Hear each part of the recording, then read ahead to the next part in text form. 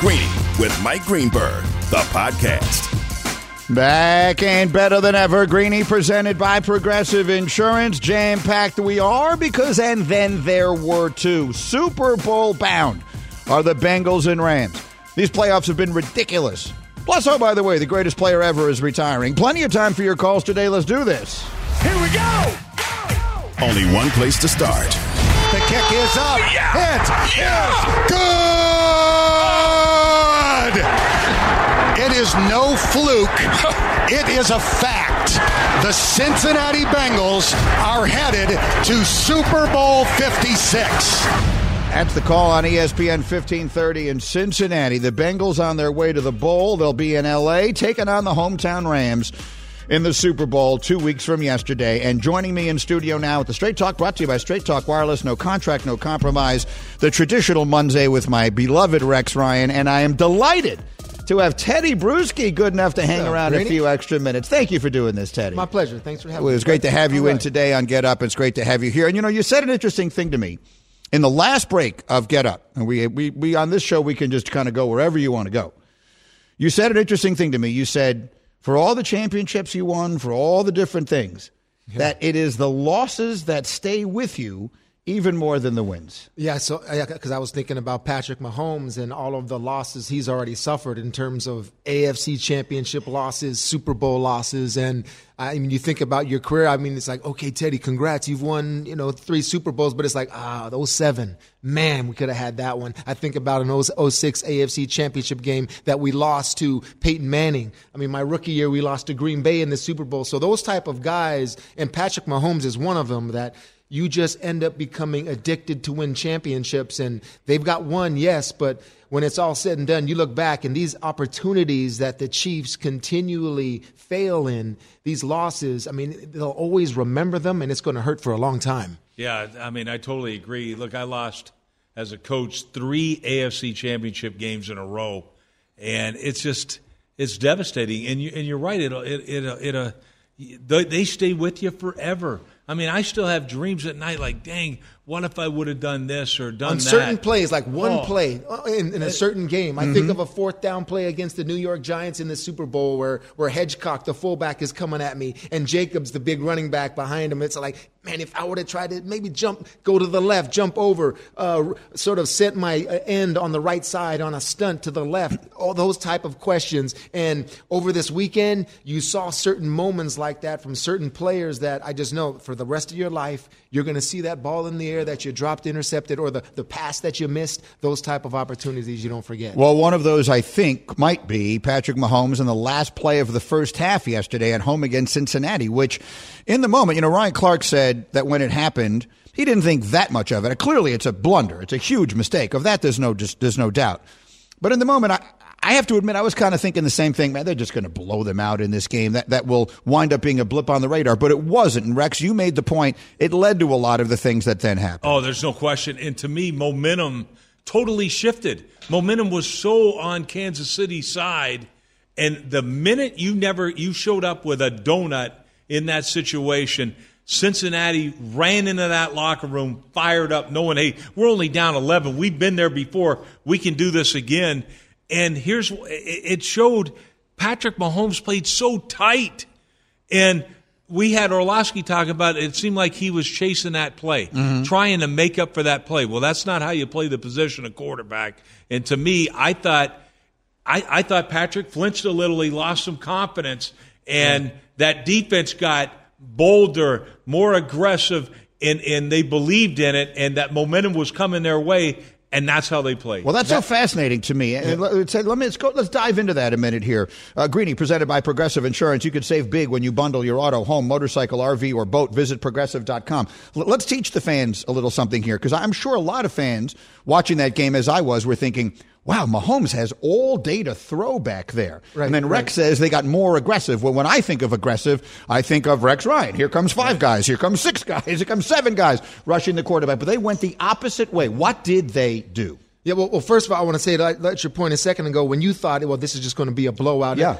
Burrow doesn't think that way. Right. A lot of the players don't think that way. Right. They think about it situationally and what's coming next. So besides that, what you're talking about in terms of how it looks, and he's got all the time in terms of Mahomes for throwing the football, it's the plan. It's like that the Bengals were not afraid to let Patrick Mahomes improvise and run around. And that's fascinating to me because that's what makes him so dangerous. It's like you got to keep him in the pocket. Don't let him out there. They were content on rushing 3, and that extra rusher, whether it was Hubbard or Hendrickson, rerouting, sacrificing pass rush for pass route disruption, and they wanted to do that, throw off the timing. And even if the rush came late, they knew that Patrick Mahomes is just going to hold that football and continually wait to see if his guys were there. Street ball, if you will. Yep. But Hubbard got there. You saw Hendrickson. I think he needed oxygen one time. You saw him on the sideline. They just played so hard, and they did a great job of it. Rex, that's an adjustment, right? Because that's not the way they started the game. They started the game,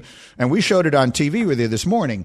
They started the game. They're rushing upfield, and Mahomes is escaping, and he's running for yardage, and the typical Mahomes stuff. And then what was the adjustment? Well, I think the big adjustment was how they did rush the passer.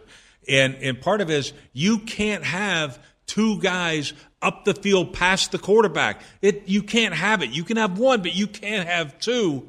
And that was a big adjustment. And then the fact what Bruce talking about, they would have a guy hit the point or the guy that's on the line of scrimmage, reroute the man on the line of scrimmage, fall into coverage, and then be a late fourth contained rusher. We saw Hubbard do it, make a great play, force the fumble, and time again we saw that. But why do you do that? It takes away the plan. And when I say be aggressive, the coverage was aggressive. These guys never flinched.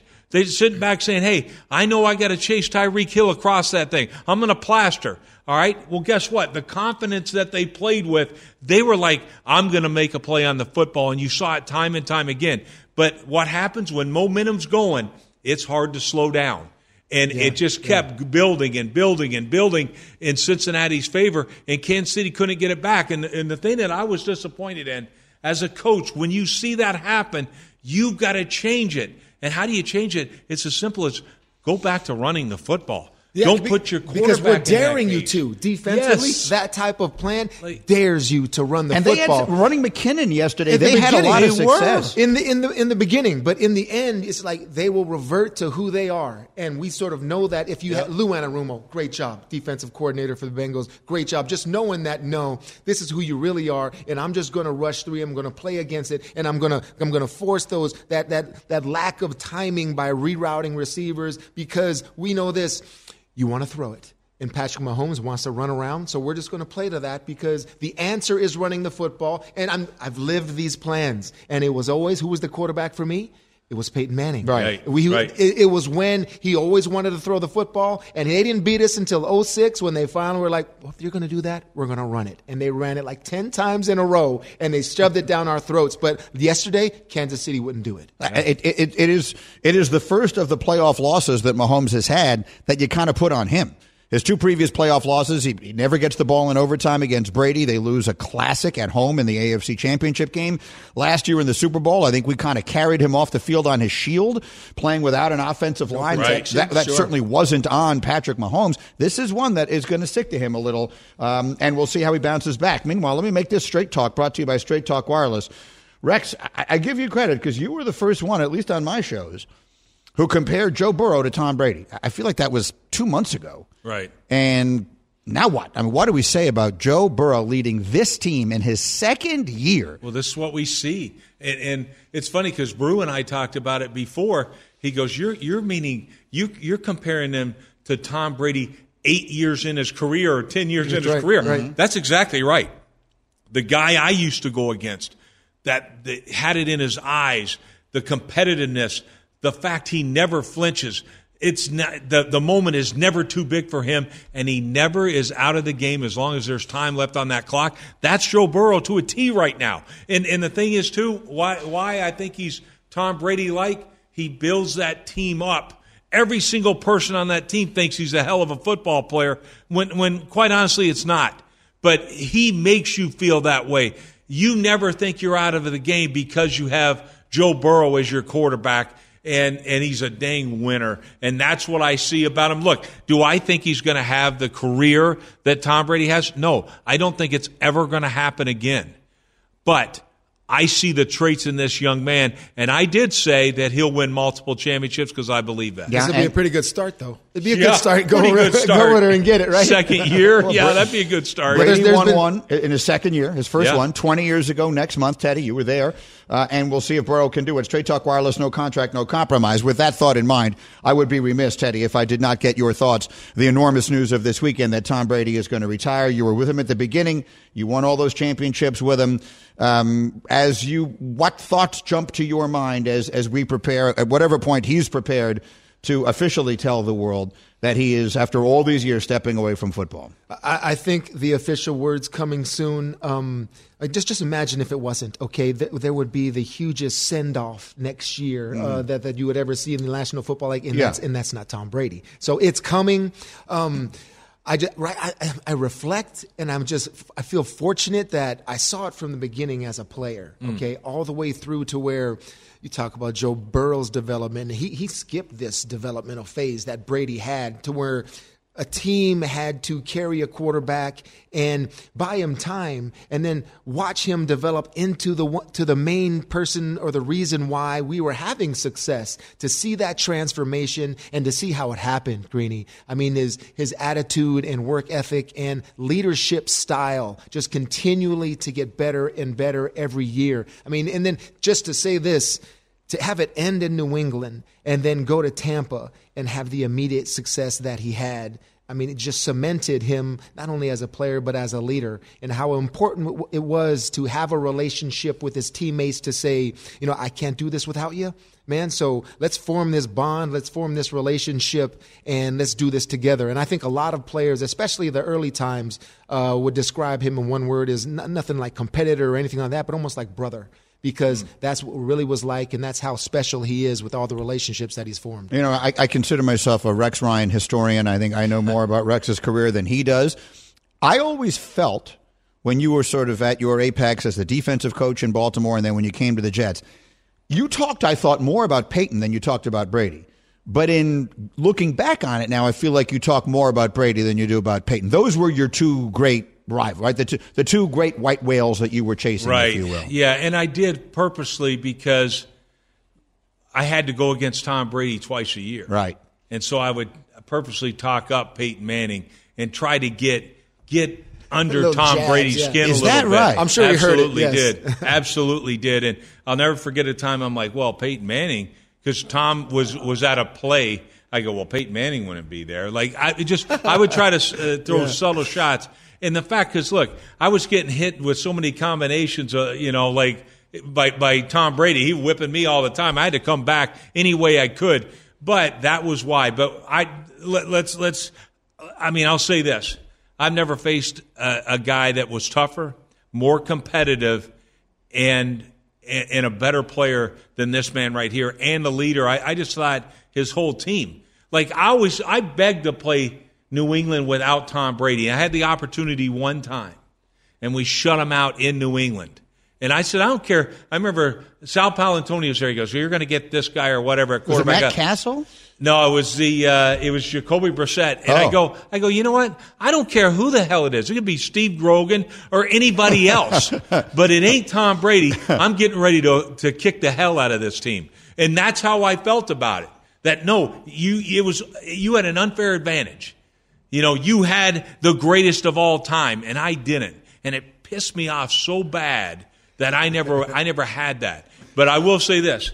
2 Super Bowl rings that Brew has. My brother was on that staff, and it's his favorite player that he was ever around. And he loved Brew, but he loved Tom Brady the best. Yeah. Brady on his way out. Teddy, thank you for doing this. It's a pleasure to have you here. Pleasure. Enjoy the rest of the day. Rex, great to see you. I'll see you soon. Yep. Again, no one knows more about Rex than I do. Hey, try the $45 Silver Unlimited plan from Straight Talk Wireless with nationwide 5G and America's best network. Straight Talk Wireless. No contract, no compromise. See terms and conditions at straighttalk.com. 5G capable device required. Actual availability, coverage, and speed may vary. Coming up, my takes will include the one guy in the Super Bowl we aren't talking nearly enough about. I'll tell you who that is next.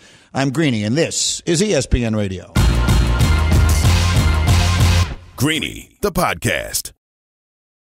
For the ones who get it done, Grainger offers high-quality supplies and solutions for every industry, as well as access to product specialists who have the knowledge and experience to answer your toughest questions. Plus, their commitment to being your safety partner can help you keep your facility safe and your people safer. Call clickgrainger.com or just stop by. This podcast is proud to be supported by Jets Pizza, the #1 pick in Detroit-style pizza. Why? It's simple. Jets is better. With the thickest, crispiest, cheesiest Detroit-style pizza in the country, there's no competition. Right now, get $5 off any 8-corner pizza with code 8SAVE. That's the number 8, SAVE. Go to jetspizza.com to learn more and find a location near you. Again, try Jet's signature 8-corner pizza and get $5 off with code 8SAVE. That's the number 8, SAVE. Jet's Pizza. Better because it has to be. Greeny's Takes. All right, here we go again. I'll do the AFC game here. We will do the NFC a little bit later, but we'll focus on the Bengals and the Chiefs yesterday, and I will give you my 5 big takeaways from that game. Number 5. All right, look, the play before the half is a huge deal, and I will acknowledge in the moment that it happened, I didn't think so.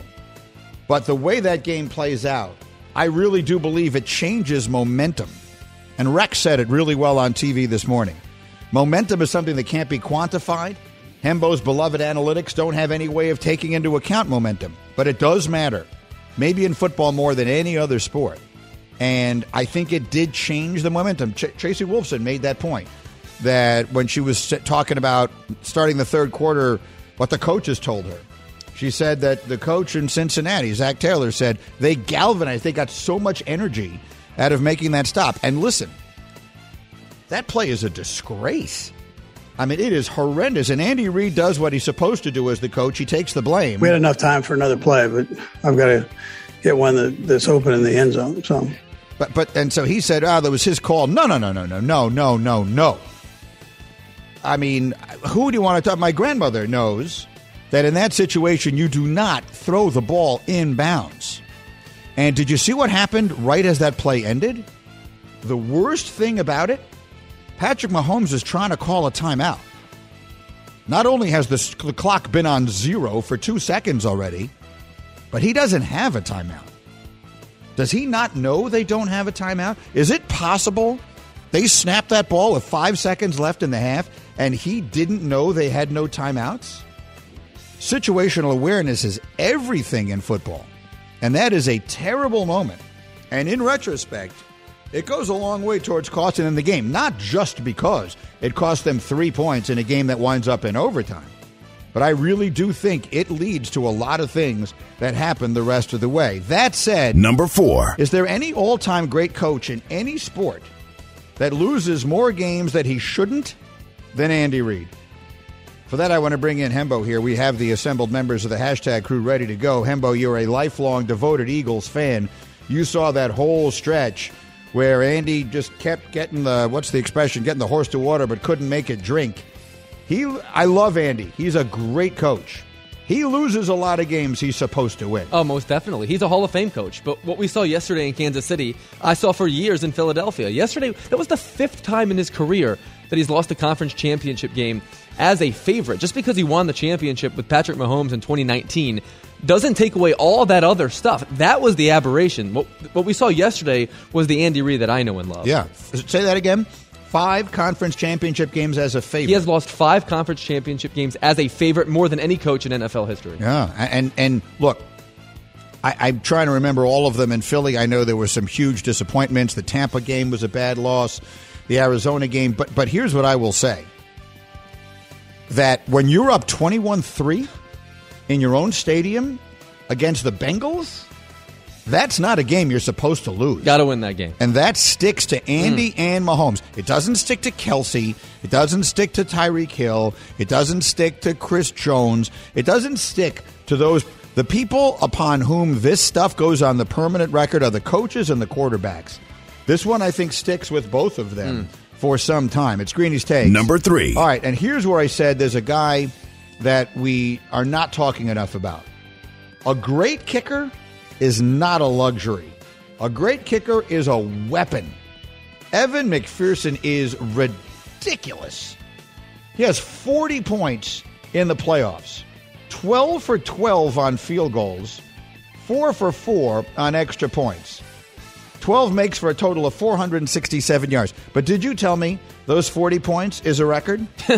Evan McPherson has scored more points this postseason than any player in the history of the NFL entering the Super Bowl. He's already the 4th leading postseason scorer ever, behind Adam Vinatieri, Terrell Davis, and Larry Fitzgerald in respective years, and that obviously includes their Super Bowl totals. But when you've got that, look, once I get to anywhere basically inside the 40-yard line, I've got 3 points in my pocket, it changes the game. And for how young is he? How old is he? He's a rookie. I mean, what is he, 22 years old? I mean, for when a 22-year-old, however old he is, when he runs on the field and the only thought you have on the couch is there's no chance he misses, like 0 chance he misses, that's an unbelievable statement. So he is special, and that was a big factor yesterday. Number 2. I've got a new comparison for Burrow. People want to compare him to Brady. He's not Brady because Brady was the 199th pick. Like, Brady was out of nowhere. Burrow won the championship and was the first pick in the draft. He won the Heisman. So it's not a comparison there. I was comparing him to Montana because of the physical stature. He's bigger than Joe Montana was. But the toughness, the Joe Cool, all that kind of stuff. But someone made the point to me, you know what he is? He's a little bit of Namath, too. He's a little Broadway Joe. That's the pink sunglasses, the jacket he wore yesterday, the chain he wore yesterday. You put a mink coat on that kid, he's Broadway Joe.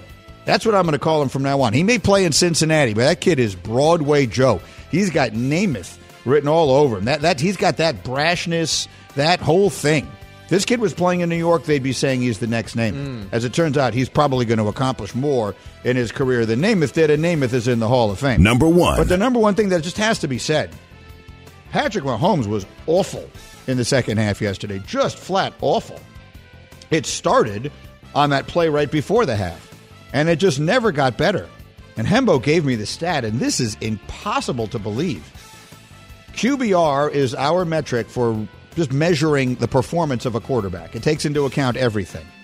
And the score goes from 1 to 100, right? You can't get a 0.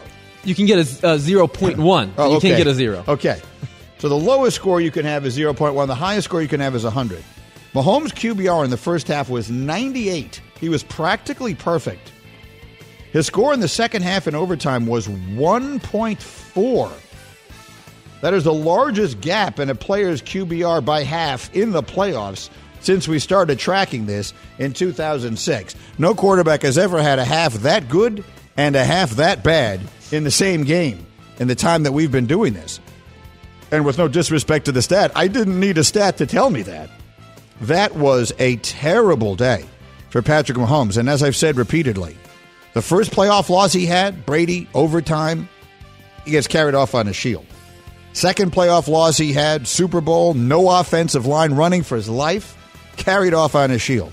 Yesterday, he lost the game. Patrick Mahomes lost the game for Kansas City. No other way to say it.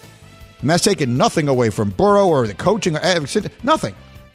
21-3 at home, you don't lose that game. The great quarterback doesn't lose that game, and that is going to stick to Mahomes. There's just no other way around it. And it doesn't mean he isn't great. It doesn't mean he isn't the best player in the NFL. It doesn't mean any of that. But it doesn't just, you don't just erase that. Like, that one is written in ink. That one is not written with a lead pencil. All right, it's time for What's on Your Mind, brought to you by My Computer Career Training for a Better Life. Let's bring in the entire assembled members of the hashtag crew here. You've heard from hashtag Hembo. Let's bring in hashtag Nuno and hashtag Bubba. Nuno, I'll start with you. What's on your mind of all the things you saw this weekend? What jumped out to you? Well, one's real quick. Watching all those Pepsi halftime commercials, yeah. I'm excited about the Super Bowl halftime show. Okay, I like it. You seem like you'd be a big Dr. Dre fan. Yep, I love it. Dre and Snoop, even throwing Eminem. It's going to be a good time. Okay. I think a lot of kids are going to find out about their parents' youth during that halftime show. And 2, I love this guy, but Orlovsky, stop, please. Like, why is he acting like Matthew? Like, everyone thought Matthew Stafford was a bum. Like, he played in Detroit. That's why he never had these opportunities. And, oh, by the way, like, He threw the ball to Tart, who just had to catch it, and this game is over for them. So I think just people overreacting to, Matthew Stafford beating Jimmy G, who, by the way, if you're a fan of either the Cowboys or the Packers, your team lost to Jimmy G. Mm-hmm. That's all I'm going to say. That's well done. That is Nuno grinding as only he can the knife even deeper into the souls of these teams who've lost their playoff games. Hashtag Bubba is with us as well today. And many may not know this, but Bubba, before his career in radio broadcasting, had a long and very successful career in the National Football League front office executive, started as a scout, scouted some of the all-time great players, including, if memory serves, actually Bart Starr at Alabama. So he has a really lengthy list of accomplishments. Bubba, what was your primary takeaway from this weekend in the NFL? Yeah, I have two quick things as well. First, these NFL teams, their social media, they got to stop with these showing GMs and coaches arriving to work. It's getting out of hand. No one cares. Brian Dable is showing up in a pickup truck and walking in. It's ridiculous. Like 5 teams have done it. It makes no sense. No one cares. Stop doing it. Okay. That's one. Fair enough. 2, I find this fascinating. How about the fact that Eric Weddle, for almost 2 full years, was sitting on his couch retired, playing golf, doing whatever, and yesterday he led the team in tackles, and now he's in the Super Bowl. How about that? He played a great game. He sure did. He was retired for 2 years. He was. and he's not like he's a specialist. Like, he's a guy who's got to run around out there and make plays and hit people and get hit and all that kind of stuff. And you're right.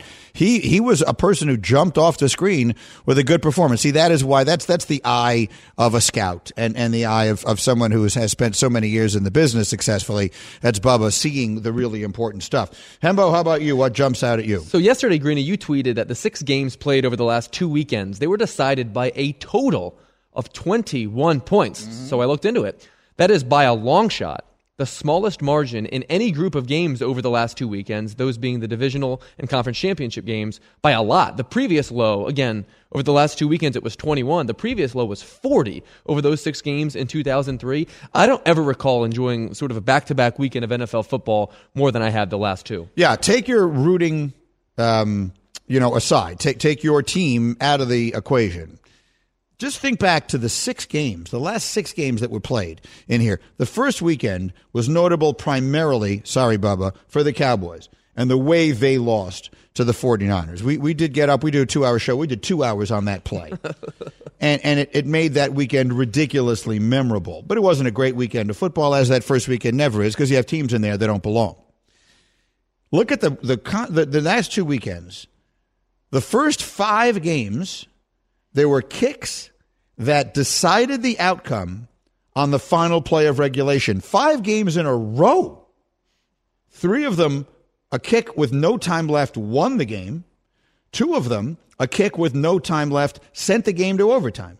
It's almost unimaginable. And then the game yesterday winds up going down to the final minute and is settled on a kick. And how much time was left when Matt Gay makes that kick? A minute and a half? Mm-hmm. Or whatever it was. You can't ask for more. And again, the final margins, if you add the 6 games up, add up to 21 points. These games were, they were. I can tell you exactly what it was because I was the one who I looked it up and did the math. One of them was decided by 6, the Kansas City-Buffalo game, because it's a touchdown in the overtime. The rest were all 3-point margins. It's 5 times 3, which is 15, plus the 6 is 21. Those are the 6 games. The Bills-Chiefs game was the best one. That was, I mean, for me at least, the all-timer that sort of headlined this thing. But you just couldn't believe every game was seemingly better than the one before. I mean, I think what history shows is that we should have a doozy of a Super Bowl. Another note on that, by the way, is that home teams, take the spread out of it, went 2-4. Home teams lost 4 of these 6 games, right? The Rams were home yesterday. The Chiefs were home against Buffalo. All the rest, the previous weekend, Cincinnati, San Francisco, and the Rams were all on the road. And then yesterday, Cincinnati was on the road again. How about that? So road teams went 4-2 in these 2 rounds of the playoffs. All right, we will have much more to say about this. I got to get to the overtime. I got plenty of time for your calls today. But up next, oh, by the way, the greatest player ever is retiring. Greeny, the podcast. Hi, it's Mike Greenberg letting you know ESPN Bet is ready to take you through all the biggest sports moments this spring. The official sportsbook of ESPN has exclusive offers and markets from Scott Van Pelt, Stephen A. Smith, and me, plus many more. From the playoff intensity to finally getting out to the ballpark, there's no better time for sports fans. Sign up today. New users get a bet reset up to $1,000 in bonus bets if your first bet doesn't win. Download ESPN Bet today. What a play. Must be 21 plus and present in select states. Gambling problem? Call 1-800-GAMBLER. Terms and conditions apply. See app for details. I'll get to Brady in a second. You know, Brady was the 199th pick in the draft. Matthew Stafford and Joe Burrow were both the number 1 pick overall in their respective drafts, and they're about to meet in the Super Bowl. This will be the second time that the starting quarterbacks were both number 1 overall picks in a Super Bowl. I'm asking this because I literally just came across it on Twitter. Hembo, you may know this because it was tweeted by Stats and Info, so I'll take you out of it. Can you guys name it? Can you name the only other Super Bowl, super quick, Nuno, Bubba, where the 2 starting quarterbacks were both the first pick in the draft? I got no idea. Come on, Bubs. You'll get it. Come on. It's pretty recent. Pretty recent. Not yesterday, but it's fairly recent. Certainly this era. I got nothing. One of them's playing. One of them still played this year, and the other one was on Saturday Night Live talking about Emily in Paris this weekend. I was thinking Peyton. So Peyton and Cam Newton. Peyton versus Cam Newton in the Super Bowl. Cam. The only other time that the 2 starting quarterbacks in the Super Bowl were both number 1 picks in the draft. All right, good there. I literally just came across that on Twitter. I liked it. Meanwhile, breaking news, Tom Brady is retiring. On his podcast with Jim Gray, he mentioned the word satisfied. When was the last time we heard Tom Brady mention the word satisfied at all in his career? Tom Brady retiring, and let there be no questioning about this. All right, I understand all of the machinations that went into it. Tom Brady is retiring. Okay, of that there is no question. He wants to control the timing of it on the announcement. Good for him. God bless him. He can do it however he likes. He's had the greatest career of all time. But let there be no question about it. That he is going to retire from pro football after 22 brilliant and unbelievable seasons. And so when I woke up this morning in our Google Doc, there were 3 questions that Nuno put in there that I will answer because I think they're good questions about Brady. Here's question number 1. He writes, if this is the end, does Brady go down as the greatest North American athlete in a team sport of all time? It's an excellent question. So I'll tell you this. I posted, right when he retired, I posted on Twitter. You can go to my Twitter page anytime you want, by the way, at ESPN Greeny. It's awesome. And I posted, if there was a Mount Rushmore of American sports, Tom Brady's face would be on it. Now, a good tweet for me, just for the record, will get 5,000 likes, kind of. This got 21,000. People went nuts arguing over the Mount Rushmore on my mentions, which was not what I meant. I thought it was just sort of a fairly obvious statement that he is on the Mount Rushmore. I think he is that. Is he the single greatest? It's complicated. Are we including, because the question he put up there is team sport. If we're going to limit it to a team sport, that takes out the Muhammad Ali's, the Michael Phelps, the Serena Williams, people like that. So if we're limiting it to team sports, he unquestionably is football's representative. Now, that doesn't mean football couldn't have 2 people represented on this list of 4, but he's the greatest football player ever. Go into the other sports. Is your basketball player Michael Jordan or Kareem Abdul-Jabbar? You can go one or the other. To me, it's one or of those 2 guys. Going to baseball, I'll look to you, Hembo. Is the answer Babe Ruth? My answer is Babe Ruth. Some would say Willie Mays. But let's just say Ruth. Mm-hmm. The fact that some might say Mays, I think, is significant. The other one is Gretzky. He put the word North American in there advisedly because Gretzky is obviously not American. And it is a sport that sometimes we don't think of as an American sport, but it is traditionally one of the 4 majors. Those are probably the 4 names that go on the list. Do you put Brady ahead of Gretzky? I think Brady and Gretzky would be 1 and 2 in either order you want to put them because there is no debating. Like, people might, I would debate between Michael Jordan and Kareem. You might debate between Babe Ruth and Willie Mays. There's no debating Tom Brady, and there's no debating Gretzky. So I think he's either 1 or 2. I think that's that answer. The next question he put in there is, while the Bucs had fun the last 2 years, should they push Bruce Arians out the door? I'm a little less interested in Arians' future than the Bucs' bigger picture future. Is that, now, they drafted a quarterback last year, Kyle Trask from Florida, in I believe the last pick of the second round, if I remember correctly. But are they going to hand him the keys and start over again to a degree? Or do they look at it as, we have the makings of a championship team here and go after one of the many musical chairs quarterbacks who might be out there? It raises the somewhat ridiculous possibility that Aaron Rodgers could wind up there. What do you think, Cumbo? Do you think to go out and get a veteran quarterback? That should be priority number one for them if possible. They have a Super Bowl roster, don't you think? I mean, they were a player or two away from advancing to the NFC Championship game this year. That team's awesome. I mean, it may not be quite as good. And that happened with a lot of injuries. Now, they may lose some of these guys. Godwin, a lot of these guys may not be back. I mean, Kyle Trask is far from a sure thing. I mean, you did more research on him than I did, but I mean, he was the last pick in the second round. Like many people questioned him, yes. Mm-hmm. Many people questioned whether he was even worthy of going where he went. So we'll see if the next move there is to try and bring in a replacement. And then finally, Nuno puts in the question, should a player like Brady need to wait 5 years to get into the Hall of Fame? Well, if you have been listening to me for years, you know the answer to that is definitively no. Brady should have been in the Hall of Fame 10 years ago. I have been campaigning forever that we should put active players on Hall of Fame ballots. There's no obvious reason not to. Tom Brady was a Hall of Famer sometime around 2008. There's no earthly reason. Think about the marketing. Come see Hall of Famer Tom Brady play this afternoon against Hall of Famer Peyton Manning. There's no reason we have to, and this is true for all sports. To me, I can't think of a reason not only that we wait 5 years, why don't we just decide when a person's in the Hall of Fame, put him in the Hall of Fame? If they're still playing, to me, that's not a problem. It's a benefit. That's what I think. We'll get to the NFC game as we roll on here off this Championship Sunday. I'm Greeny on ESPN Radio. Thanks for listening to Greeny the podcast. You can listen live each weekday morning at 10 Eastern on ESPN Radio and see it with the video on ESPN Plus. Also catch Greeny on Get Up weekday mornings at 8 on ESPN and also available wherever you get your podcast.